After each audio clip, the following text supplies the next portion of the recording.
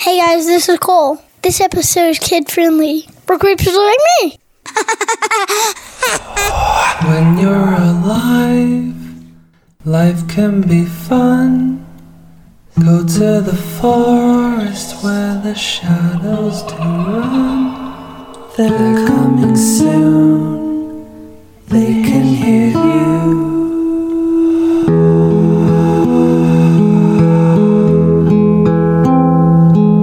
Story time.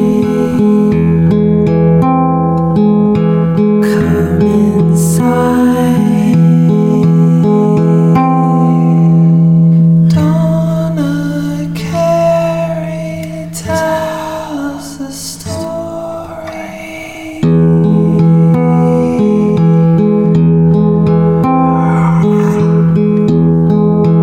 Hey y'all, I'm Donna. And I'm Carrie. And we are Paranormal Chicks. Happy Halloween! Do your happy Halloween. Happy Halloween!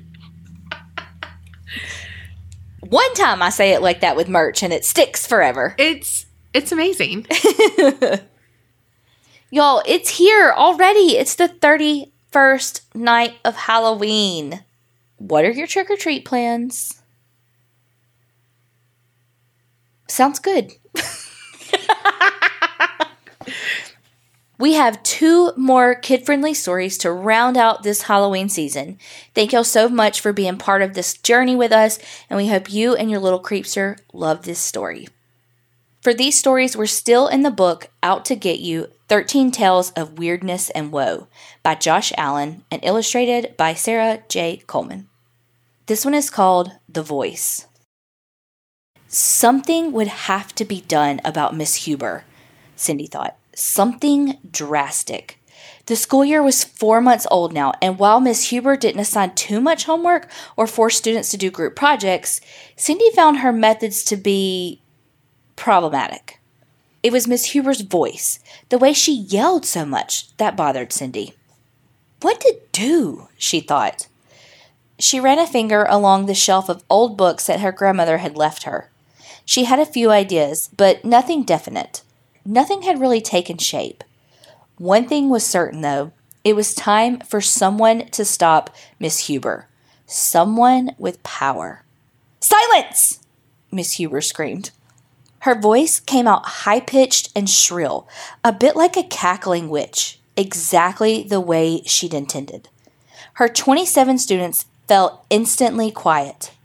They even stopped moving, widening their eyes and freezing at their desks with their pencils poised over their worksheets.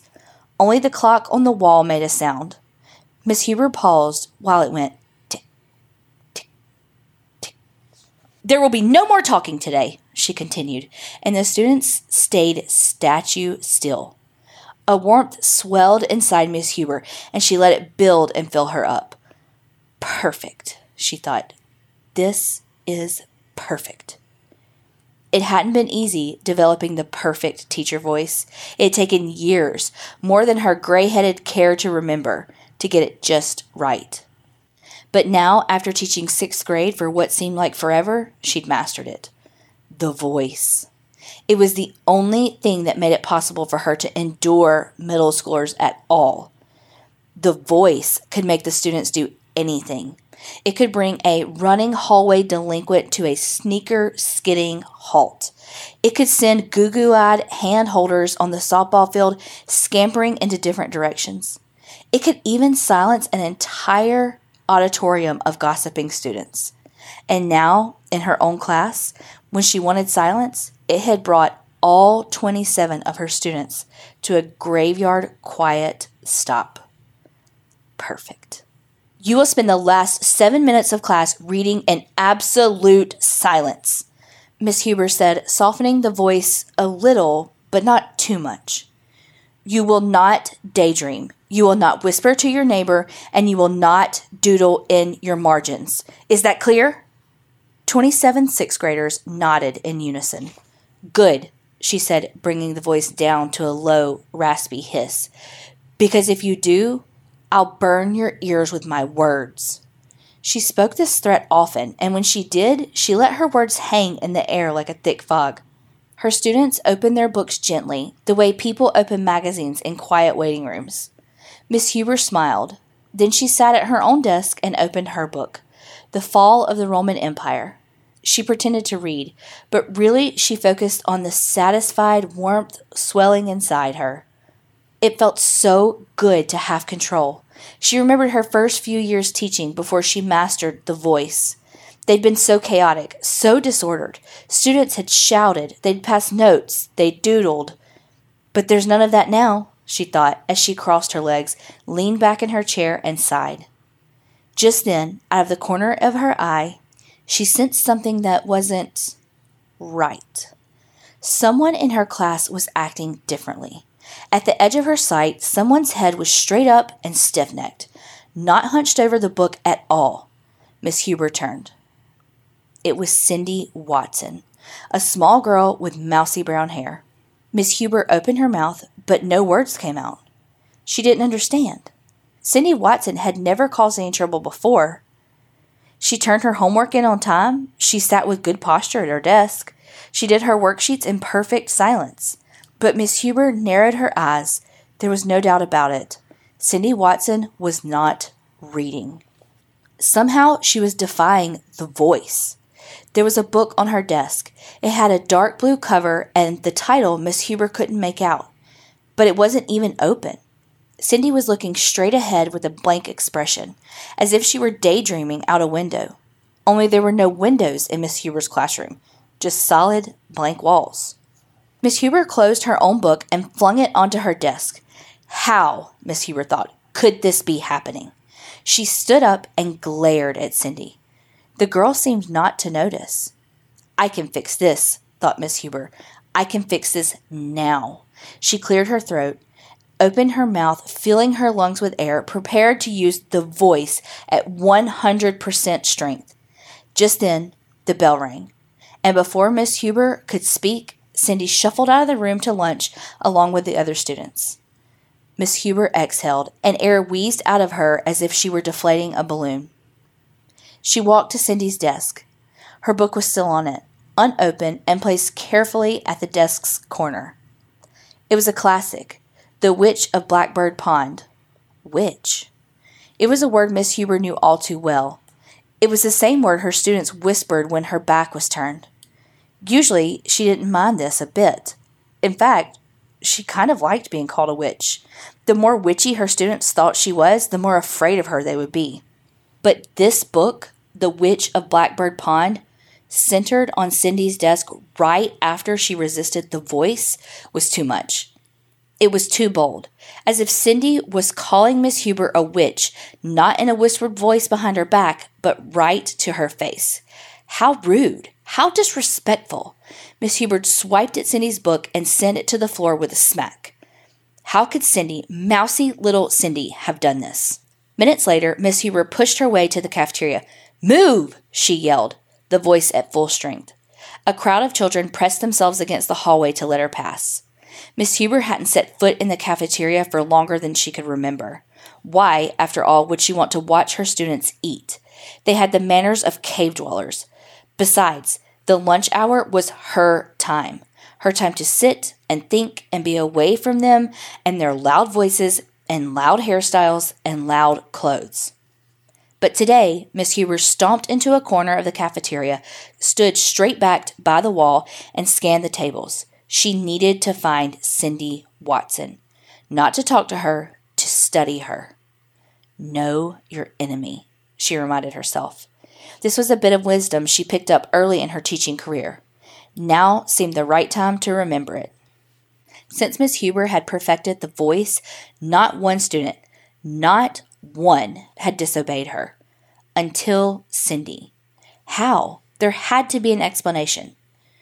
Your ears will burn for this, Cindy Watson, she muttered to herself. They will sizzle and they will burn. She scanned the cafeteria. She ignored the lunchroom smells, overprocessed meats mixed with too many growing bodies. She lowered her glasses and peered over them. Suddenly, a voice interrupted her. I'm glad to see you here, Barbara. It was Principal Garcia. Miss Huber let out a little puff of air. She hated being called Barbara, especially around students. She was Miss Huber. It's good for the students to see us outside of class, the principal went on. It lets them know we're human. He smiled. Miss Huber didn't. The week before, Principal Garcia had called her into his office to talk about her tendency to speak a bit forcefully. Miss Huber let out another little puff. This was Principal Garcia's first year as middle school principal. He had all kinds of fresh ideas about teaching. Eventually, she figured, he'd learn what really worked on children. But for now, he was hopelessly bright-eyed and bushy-tailed. I'm not changing my methods, she told him that day. I'm controlling my class. Perfectly, in fact. And instead of calling me in here to ask me to change, you should be thanking me, young man. She stood up when she told him this. When you're ready to show me appreciation for that, I'll be in my classroom. She stormed out of his office, and she hadn't spoken to him since. Now, in the cafeteria, Principal Garcia smiled at her like everything was fine. He put one hand in his pocket as if he were searching for something there. But just then, some student across the cafeteria yelled out, "Yo Garcia, man!" And Principal Garcia smiled brightly, waved at the student, and walked towards him to give him a high five. Miss Huber shook her head. She never thought she would see a principal high-fiving students or letting them speak so savagely. Yo Garcia, man? It was repulsive. Miss Huber sighed and went back to her search for Cindy. Where are you? She thought. She scanned the near side of the cafeteria. Just then, someone by the soda machines dropped a lunch tray. It clattered to the tile floor. Miss Huber turned, along with everyone else, to see who had done it. It wasn't Cindy Watson, sadly. It would have served her right, Miss Huber thought. But it was Andre Parker, the shortest boy in her class. He was standing over his lunch, a mess of French fries and a face-down pizza slice, his cheeks the color of raspberries. One boy called out, "Smooth move, Andre," and a few other kids clapped. Miss Huber shook her head. They were such a mess, these kids. No manners at all, no dignity. Then Miss Huber found Cindy Watson. She was walking across the cafeteria, holding her lunch tray. Miss Huber pushed her glasses up. It was time to concentrate. How had Cindy resisted the voice? What was so special about her? Cindy walked towards Andre, who was on his knees gathering his mess. When Cindy reached him, she touched his shoulder. Then she crouched down and helped him clean up the last of his scattered French fries. Miss Huber's legs went weak. She didn't understand. This girl was the one who could defy the voice? Andre and Cindy stood. Cindy lifted her plate of French fries and pizza off her tray and held it out to Andre. Andre shook his head shyly, but Cindy smiled, said something, and put the plate on Andre's tray. Then she turned and walked away. Miss Huber couldn't understand it. How? She thought. Cindy Watson was the first disobedient student she had taught in years. In years! Of all the students who wanted to defy her, how could it be gentle Cindy Watson who had succeeded? Miss Huber's hand started shaking. This wasn't a rebellious girl. She didn't wear black clothes or have strange piercings. She didn't dye her hair blue or break the school dress code. She was the only student who had helped Andre Parker. The only one. And yet, somehow, she had resisted the voice. And if mousy little Cindy could resist... Miss Huber didn't finish her thought. She stormed towards the cafeteria doors. Principal Garcia was standing nearby, laughing with a group of students. "Come again, Barbara," he said as she passed. He had slipped his hand into his pocket and seemed to want to say more. She ignored him and burst into the faculty lounge, where she tore her lunch out of the fridge. Cindy Watson must be punished, she thought. Cindy had been disobedient. It didn't matter whether or not she looked like a rebel. She had been told to read quietly, in the clearest of terms, and she hadn't. It was that simple. What she had done for Andre Parker didn't excuse that. Miss Huber pulled a stalk of celery from her lunch bag. If she let this girl defy her, there would be others. There would be chaos, past notes, and blurted comments, and chronic lateness. Yes, Miss Huber thought, Cindy Watson must be stopped. She snapped the stick of celery in half. After lunch, she'd have to confront Cindy in front of everyone. She would have to use the voice at its fullest strength. Miss Huber crunched her celery. If Cindy resisted at first, like she had before, she would give in to the voice eventually. Everyone did. It was like magic. Besides, reducing Cindy to rubble, making her weaken and wobble in front of the others, would be a good reminder to everyone that no one was safe in her class. No one. Not even the nice kids. She finished her lunch and clopped down the hallway. She almost smiled, thinking of the lesson that would soon come for Cindy and for everyone else. Do not challenge Miss Huber. When her students trickled into the classroom, she'd burn that lesson into their ears forever. She pushed through her classroom door and checked the clock. There were 3 minutes before the bell would ring and the students would start filtering in. The Witch of Black Pond lay on the floor by Cindy's desk. Miss Huber bent down to pick it up, but stopped short. Cindy could pick the book up herself. Miss Huber sat at her desk and waited. She breathed slowly in and out. She cleared her throat. And that was when she saw the note. It was a small white card and had been placed on her desk just next to her stapler. The note said, "Miss Huber, for all you've done, you deserve this." There was no signature, but next to the note there was a small black box. It was the kind that usually held jewelry. Miss Huber picked it up. Finally, she thought, someone appreciates me. She remembered Principal Garcia in the cafeteria, his friendly words, and the way he'd seemed to want to say more. He even reached into his pants pocket, like he'd been about to pull something out, hadn't he? Something maybe the size of a jewelry box? That man has finally come to his senses, she thought. He's apologizing. He must have brought his apology gift here while she had been in the faculty lounge eating. Too bad he didn't have the guts to apologize in person, the weasel. She fingered the note. She opened the box. Earrings glittered beneath the classroom light, gold ones with tiny hoops. Her mouth opened slightly. They were fancier than the simple jewelry Miss Huber usually wore, and she plucked them out of the box. Why shouldn't she enjoy a reward for all of her hard work over the years? She removed the silver studs in her ears and put the new earrings on. They swung slightly from her earlobes. Principal Garcia is still doing everything wrong, she thought, but maybe there's hope for him. When she saw him next, she'd nod and point to the earrings, and then she'd go on using the voice as she always had. The bell rang and the students began to trickle in. After a minute, Cindy walked in and sat straight-postured at her desk. Miss Huber didn't say anything, not yet. She wanted everyone to be present when she began. She wanted all her students to see. The late bell rang, and a straggler, Jaden Moore, speed-walked from the classroom door to his seat. Miss Huber stood. The class became silent. Her new earrings sent light dancing across the walls. She paced the front of the classroom. 27 sets of eyes followed her. Cindy Watson, Miss Huber thought. A storm is coming for you, little mouse. She almost felt bad for Cindy. Almost. The girl was still just sitting straight back at her desk with her hands in her lap, half smiling. She had no idea what was coming. No idea at all. Miss Huber stopped in front of Cindy's desk. She paused. She pointed to the Witch of Blackbird Pond, which was still on the floor. She took in a breath of air and tightened the muscles in her neck, steadying the voice. "Cindy Watson, stand! Now!" she yelled. Or that's what she planned to do. What really happened was this. "Sit! Sit!" she yelled. Then she stopped, bent over, and covered her ears.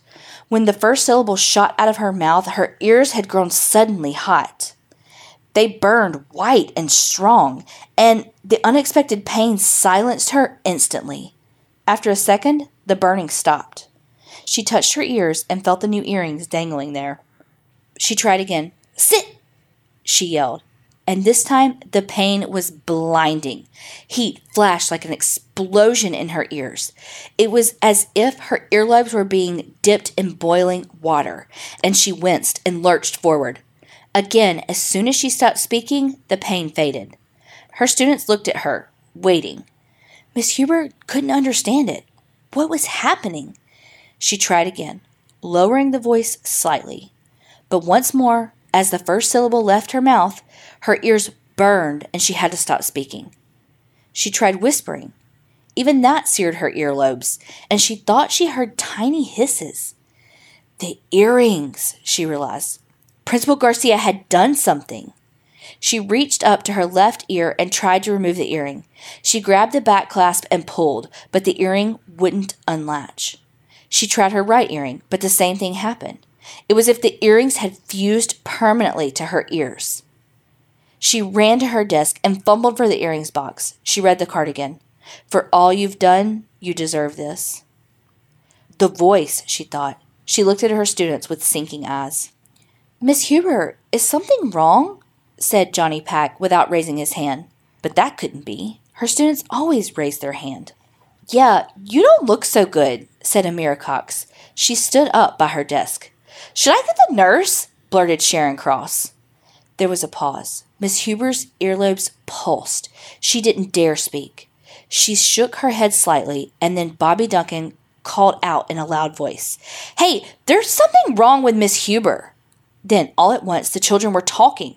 Loudly. They fluttered. They buzzed. The noises they made swelled and rose, and the kids in the back of the room even stood on their chairs to see what was happening. Connor Davis in the very back row jumped up and stood on his desk. Get back in, she started to say, but as she spoke, the heat in her ears flared, and the shock of it silenced her once more. She pulled at the earrings. She tugged at her earlobes. Nothing worked. The noise in the room became deafening. Around her, 27 students bounced and buzzed and yelled. But no, she realized, it wasn't 27. It was 26.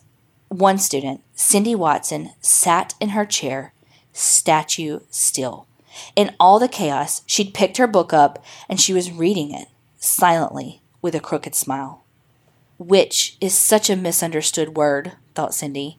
Her classmates, the same ones yelling and jostling just then for a better look at their flailing teacher, had used that word dozens of times to describe Miss Huber. What a ridiculous idea, Cindy thought. Miss Huber a witch. Cindy sighed and turned a page in her book. It just proved what Cindy's grandmother always told her. Most people knew nothing about witches. Nothing. This story is called The Staring Contest. Livy couldn't sleep. Again. Even though she and her dad had lived in the creaky old house for nearly a month, everything about it, from the ugly windows that let in the nighttime sounds to the wood floors that creaked even when no one was stepping on them, felt wrong. This house is 112 years old, her dad had told her when they started hauling in their boxes. That makes it the oldest member of our family. Well, if this house is family, she thought, catching the old house scent for the first time, dusty and a bit damp like a barn, then it's a creepy, weird uncle. And creepy was right. Livy smoothed her covers. The first day, when she'd set foot inside the house carrying a box of art supplies, a cold shiver ran down Livy's back like someone had just traced a fingernail along her spine. And it wasn't only the old smell or the way the house looked that gave Livy the shivers. Though the faded yellow wallpaper hanging in peeled strips and the cracks that spiderwebbed across the front window certainly didn't help. It was a feeling like the one she got whenever she had to walk through a metal detector at an airport, like something was examining her to her core. It gave her goosebumps. And those goosebumps rose on her arm every single time she walked into the house. Every single time. It was like knowing someone was filming her, but not knowing where the camera was. Lately, she even started imagining eyes all over the house, as if the walls themselves were watching her. The first eye she'd seen had been in a crack in a low corner of her bathroom mirror. That crack had a round divot in its center, like the mirror had been struck by something, and the breaks that circled that divot gave the crack a disturbing, wide-eyed shape. The next eye Livy found had been in the wood grain of a kitchen cabinet. It was just an eye-shaped knot, Livy knew, but as she ate her cereal, Livy could feel it peering at her, constant and unblinking. Over the last few weeks, she'd even seen eye shapes in cobwebs. New webs seemed to show up all the time. The house had a real spider problem, and whenever Livy found a new web, it always had an eye-shaped tangle of strings at its center. Of course, Livy knew these eyes were just a result of her artistic imagination. She'd been reminding herself of that for weeks. The house couldn't be watching her, but thinking of the eyes made her shiver under her covers. She pulled her blanket up to her chin. "Just close your eyes," she told herself. "Go to sleep." Her dad's snores murmured into her room, audible through the house's thin walls, and she tried breathing in sync with him. She counted 5 breaths, then 10, then 20. It didn't help. How could he just sleep in this house so easily? He didn't seem to get that this house wasn't right. "What an adventure," he had said brightly the first day as he turned on the sink and no water had come out. He hadn't seemed bothered by anything, not by the house's smell or its creaks or even the layer of dust that they had spent 2 whole days clearing away. For him, the house was a hobby. Since moving in, he'd ripped out all of the wallpaper and replaced the kitchen sink. He had straightened the crooked front door and installed a new front window. He'd even put up shiny new rain gutters. He whistled while he did all of this, as if being a handyman was his new calling, as if moving 200 miles to a new job and a new life was the best thing that had ever happened to him. She sighed, listening to his snoring, and counted 20 more of her own breaths. Then 30. Then 50. It had all started 2 months ago, when he sat her down at the kitchen table one night after dinner. He told her he was tired of being a doctor in a big city, and that he needed to be in a small town where doctors still knew their patients' names and bumped into them at the grocery store. Then he laid out his plan and showed her a picture of their new house. This house. And just like that, everything changed. One morning, not long after moving in, she pointed out to him how the knot in the kitchen cabinet kind of looked like an eye, but he'd only tilted his head and squinted. "Huh," he said. "That's pretty cool." "Pretty cool?" Livy stopped counting her breaths. "Well, the house still smells like the inside of an old suitcase." She straightened her covers, realizing the house would probably always smell terrible, no matter how many repairs her dad made. "Give it time," her dad had said. "You'll warm up to the old girl." The old girl. That's what he called the house. Like it was a living, breathing thing. Well, she'd given it time. It has been almost a month, and Livy wasn't warming up to the old girl, not by 1 single degree. "Stupid house," she said out loud, and just then the house made a sound, a kind of moaning, like the roof beams above her were settling. She sat up in bed. The sound faded, so she fluffed her pillows a few times and flopped back onto it. She narrowed her eyes at the plaster ceiling, where the settling, moaning noise had come from. She took in a sharp breath. She shivered and let out a little wince. Because there was another eye, a perfect plaster eye, opened wide, looking straight down at Livy from her bedroom ceiling. The eye's shape was so obvious, so clear, she was amazed that she hadn't noticed it before. Its lines were sharp, its pupil a perfect circle. She didn't see how she could have possibly missed it for the last month. This eye was huge, larger than a football, and it was right above her, staring down without blinking. She shuddered. The feeling she'd had of constantly being watched filled her chest. For the 100th time since moving in, her neck prickled. "Stupid house," she said again.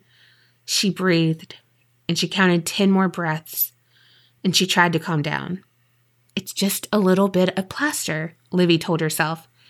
It was a strange accident of how someone had textured the plaster on the ceiling 100 years ago.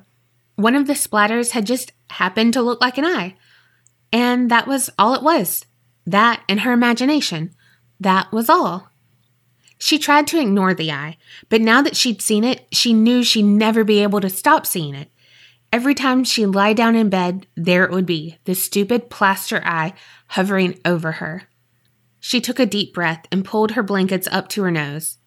Maybe, she thought, she could get Dad to scrape the eye off first thing in the morning. Maybe his next project could be retexturing her ceiling. She'd ask him about it at breakfast. She rolled onto her side. Still, she felt the eye. She thought about dragging her bed to the other side of the room.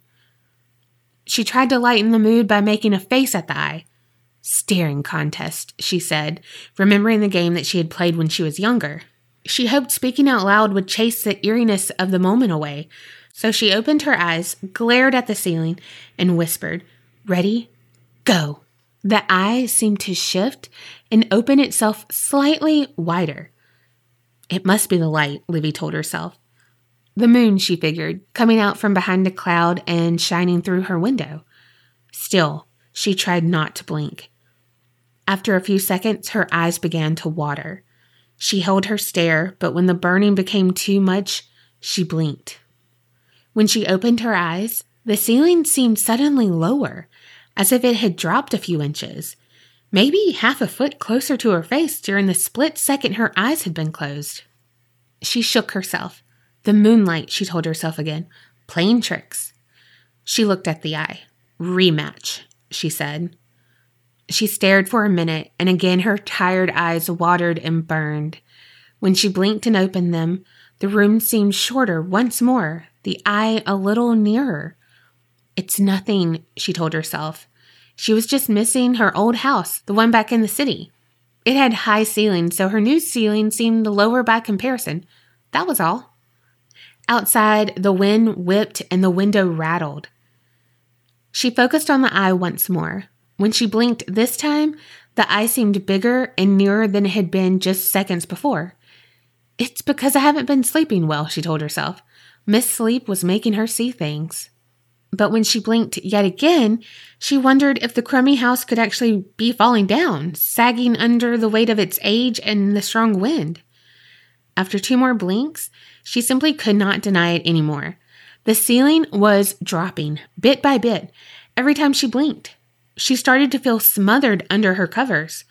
"Stay up there," she whispered, speaking to the plaster eye. "Please." She kept her eyes open for as long as she could, but they started to water and burn. She held them open, looking deep into the ceiling for longer than she thought possible. But when the burning became too much, she blinked. Now the eye was so close that she could have stretched up a hand and touched it. And she knew the truth. The house was out to get her. Maybe it had been from the very first day. Her neck and shoulders shivered. When she blinked again, the ceiling was just a foot above her face, hovering like a wrecking ball. She tried to move, to slink out of the bed and run for her father, but the eye seemed to have her frozen, plastered against her mattress. "Dad!" she called out, but his snoring didn't change. She fought to keep her eyes open. "Dad!" she called again, louder. She waited. Her vision blurred, and though she tried, the burning in her eyes became too much, and she blinked. And the eye was so close now, just inches above the tip of her nose. Just there. If she blinked once more, what would happen? Would the ceiling smother her, crush her, or would the eye swallow her up? Would she be sucked into it and become part of the sagging house? "Dad," she tried to call, but she couldn't even speak anymore. She was quaking, shivering, and the eye seemed to be boring into her. Would she end up just a shape, another eye somewhere on a baseboard or a window or a wall? What if all the eyes she'd seen had belonged to people once, actual people this house had devoured? The thought made her breathe short, panting breaths. She strained her eyes, opening them as wide as she could. They burned. The plaster eye, larger than her head, hung just over her. It peered into her. Her eyes bulged and ached. She fought through the pain that welled up, and tears spilled onto her cheeks. But she was going to blink. She could feel it. No, she thought, please no. She put all of her energy into keeping her eyes open. She couldn't last forever, she knew, but she needed to try. She looked deep into the plaster eye, and her eyelids quivered. Her breathing grew short. She strained with everything she had. She tried counting her breaths. 10 breaths. 15. 20. But in the end, it was no use. She blinked. Thank y'all for joining us on this journey of 31 Nights of Halloween. We love doing it, and we hope that y'all enjoyed it as much as we did. Happy Halloween, and remember, Creep it real and don't get scared.